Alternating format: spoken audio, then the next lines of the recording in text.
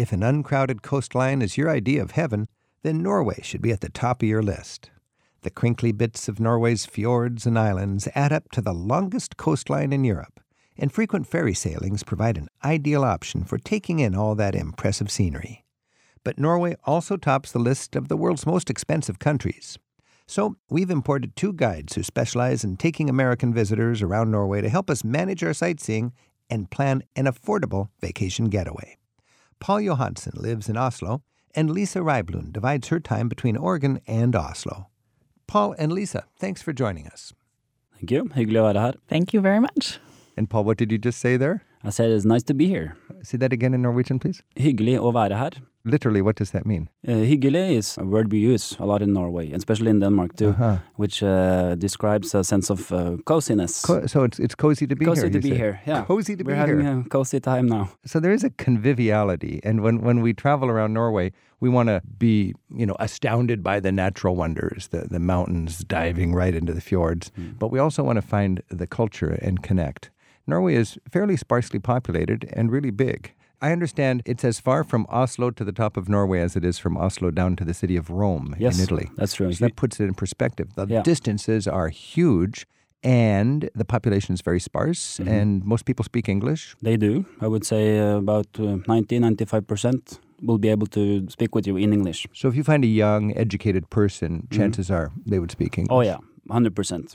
You'll have no language barrier. Yeah. Now, Lisa, somebody's going to this country that is as tall as almost as the rest of Europe, and let's say you got a week or 10 days. I mean, Americans are notorious for having fast holidays. Yes. What would you recommend when you take your groups around Norway? What's the best of Norway in 10 days? Well, I think that to maximize the time, probably you want to stick close to the southern end of Norway. I might spend 3 or 4 days in Oslo, and then I might take a train across the country to Bergen.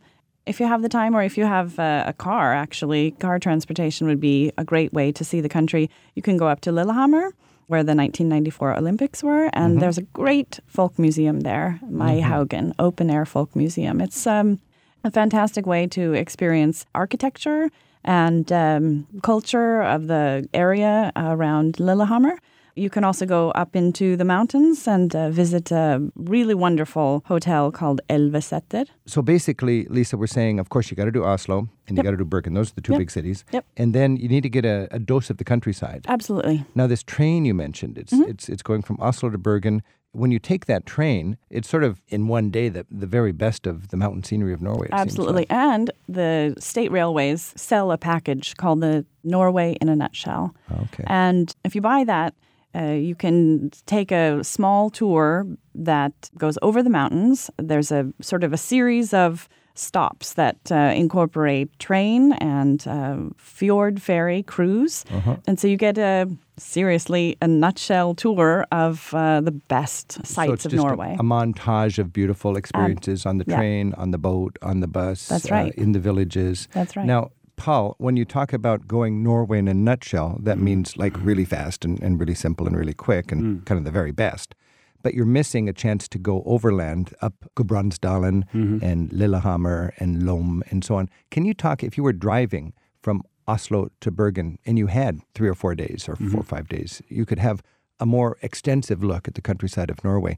Take us on a drive from Oslo to Bergen in the more slow and scenic way. Yeah, well, there are several ways to go, but a nice opportunity would be to drive through Lillehammer. And as Lisa said, that's where you have the open-air folk museum, which collects historic buildings from all corners of Norway and puts them right in this amazing park. It's really a culture on a lazy Susan, and you have people sort of role-playing the cultures from all over Norway. Actors, all the different ages of Norway with the traditional architecture. So that would be an important stop. Also right along the way, you've got Peer Gynt country. Yeah. And we know Peer Gynt from the great literature and music. So then I would continue my drive up through the Gudbrands Valley, one of the most beautiful valleys that we have in Norway. Continue driving and you will get to Lom eventually, where they have a very beautiful stave church. Now, describe a stave church. Well, a stave church dates almost all the way back to the Viking Age. It's kind of a fusion between what they believe was an old Viking temple and more of a modern church from those times. So it's... So I thought the Vikings were out raping and pillaging, plundering, but there was actually Viking churches? Oh, yeah. Eventually, the Vikings, they got Christianized. That's a transition in Norwegian history, isn't it, when Christianity came? Yeah, and the Viking age ended when Harold the Ruthless, he went to try to conquer England. So he took all his men practically from Norway, and he lost, he got slayed, and that's the kind of marked the end of the Viking era. What century would that be? That would be in the 12th century. In the 1100s. Yeah. And then that was the time when we get these stav churches and Norwegians settling down. Yeah. And these stav churches are glorious examples of medieval church architecture in Norway. Of course, they're made out of wood, and not a lot survives 1,000 years made out of wood. But there are 5 or 6 that you can see on an itinerary. Oh, there are. I think what's so wonderful about the churches, too, and what makes them really special is that they are decorated with dragon heads often. That's what makes them really distinctive looking. It fascinates me because of how they blend these pagan symbols. There's quite an aesthetic, isn't there? Yes. They blend these symbols that are from their pagan beliefs with these Christian symbols. Now, Lisa, you were saying on a short trip you would stick really to the south and to the west rather than the north. That's my opinion also. Simply because the distances are so long. Not because there isn't wonderful things to see in the north, but simply to maximize the time. But you can get your natural thrills in the west. Absolutely. Very easily. The fjords. And the distances are shorter and the prices are, believe it or not, it's even more expensive up in the north than it is in the west. This is Travel with Rick Steves. We're speaking with Lisa Rybloom and we're speaking with Paul Johansen, and we're talking about sightseeing in Norway. Our phone number is 877-333-7425. Diane's calling in from Toronto. Hi, Diane. Thanks for your call. Tell us about your Norwegian experience. I took the trip on the train going from Oslo to Bergen, and it was wonderful. It's a really picturesque voyage. We did it in the fall, so there were wonderful colors. My perspective on traveling in the country was as an amateur photographer, so I was more interested in getting the shots of the different areas. So we went across on the train, arrived in Bergen, and it's such a beautiful, walkable city. Before getting on the Kong Herald, which is one of the, I never can pronounce this word, is it Hurtigruten? Hurtigruten? Yeah, the ship. So our listeners know that's the sort of the mail boat that goes from Bergen all the way up around North Cape to Kirkenes. Yes. And that's a very scenic opportunity to see the entire Norwegian coastline. It was wonderful. The point is, as you say, it's a mail ship. It's also for taking supplies to the different towns that are along the way. And each town has something different. There weren't very many excursions for us. It wasn't like a cruise ship. But we found that at every port there was something. We normally got off and walked around. So it's a commuter ride, or it's a public transportation as well as a mail boat, and sightseers can just sit there and enjoy. It's sort of a long and slow trip, but glorious scenery. And do they serve you well on the boat? Is there good food and accommodations? I was completely surprised. I was taken back because the meals were delicious. We had smorgasbords for breakfast and lunch. Lovely dining room. I was expecting more a cafeteria, which they did have, but that was mostly for the locals that, as I say, came on. Lovely meals. We also had a lecturer who came on and gave us lectures. We had one, I can remember, on Amundsen. There were ones on the areas, the different islands. So it wasn't just a commuter ship for us. And I would imagine you stopped at little towns that don't have much tourism, and you were free just to wander and poke around for an hour while they were doing their work and get back on the ship and head farther north. Yeah, each of the ports, there were different times that we were in port because of what they were doing, what they were taking in and off. So that was the main Paul, what's your take on the Hurtigruten? Well, actually, a couple of years ago, they did a very fun thing with the Hurtigruten. They wanted to produce slow TV, so they mounted cameras onto Hurtigruten, and they kind of streamed it live onto national television. On national, not just a webcast, a national TV on the main station. On the main station, and people just crazy about this. Great success. Diane, thanks for your call. Yes, you're welcome. Thank you. I just wanted to mention about the Hurtigruten that I've taken that trip, and the boat I was on was very much a cruise ship style. So there are varying sizes of ships. Yeah. Okay, and they're all the Hurtigruten? That would not be a Yes. cruise line doing the same route, but the actual No, Hurtigruten. there's varying options. So you can take a very small boat and do kind of the true mailboat style, Yeah. but there's also an option to do more of a cruise Of a ship cruise. style. Because traditionally, this was how people and goods and everything moved along the coast of Norway. This is Travel with Rick Steves. We're talking about Norway with Lisa Rybloom and Paul Johansen. Yvonne's calling from Chicago. Yvonne, thanks for your call.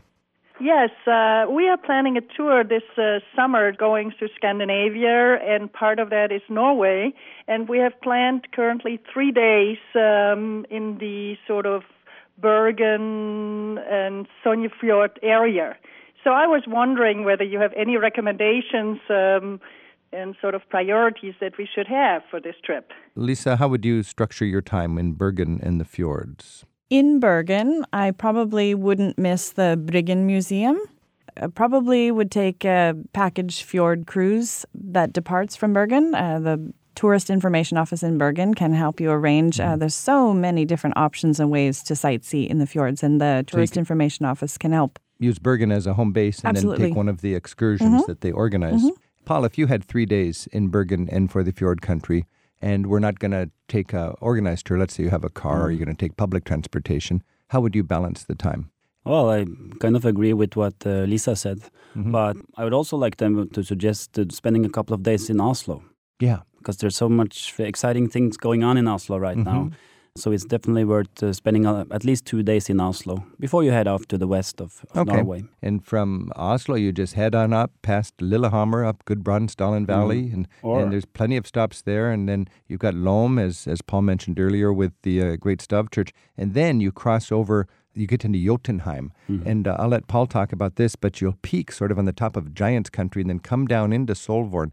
Paul, take us from Lom to Bergen. Yeah, so you head off from Lom and you drive over Sognefjell, actually the highest mountain pass in northern Europe. That's right. And after driving over the mountain, you come down to a fjord, the Luster Fjord, and you just follow this fjord for several hours. The scenery is amazing.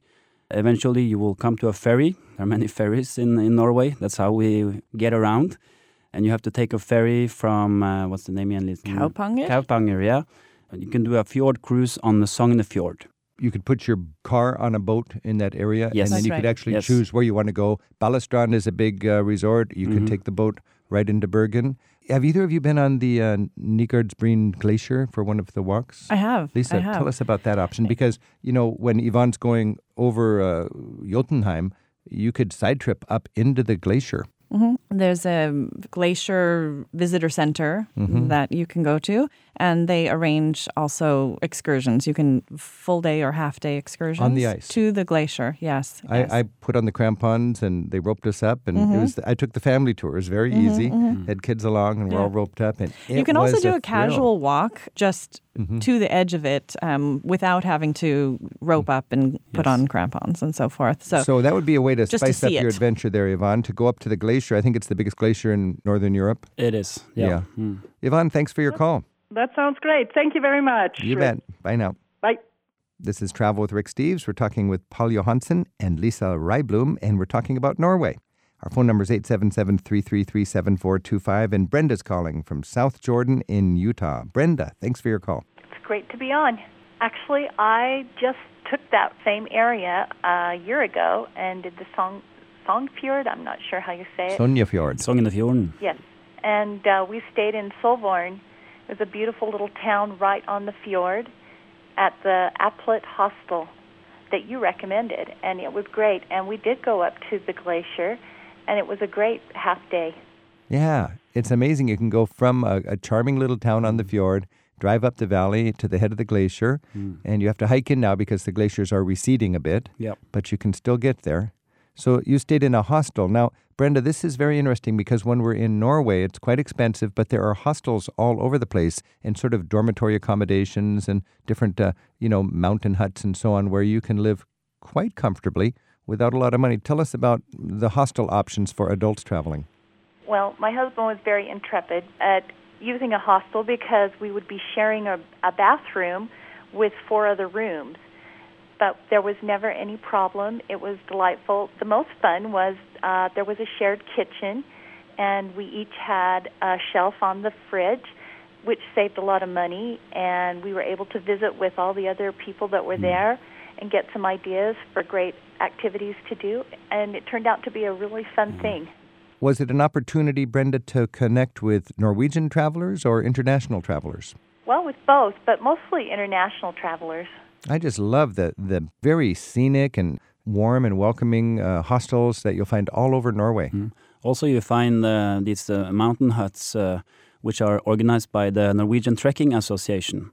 They're all over the country. They're in the mountains, especially, and a lot of them are. Well, you're just given a key, and you go there, and you leave money in a box. And then there's also food in the cabin, which you can just take and eat, and you just leave money. So it's like based on the honor system. An honor system. And it works very well. I just wanted to add something about staying in hostels in Scandinavia. I've just found them to be very safe and clean.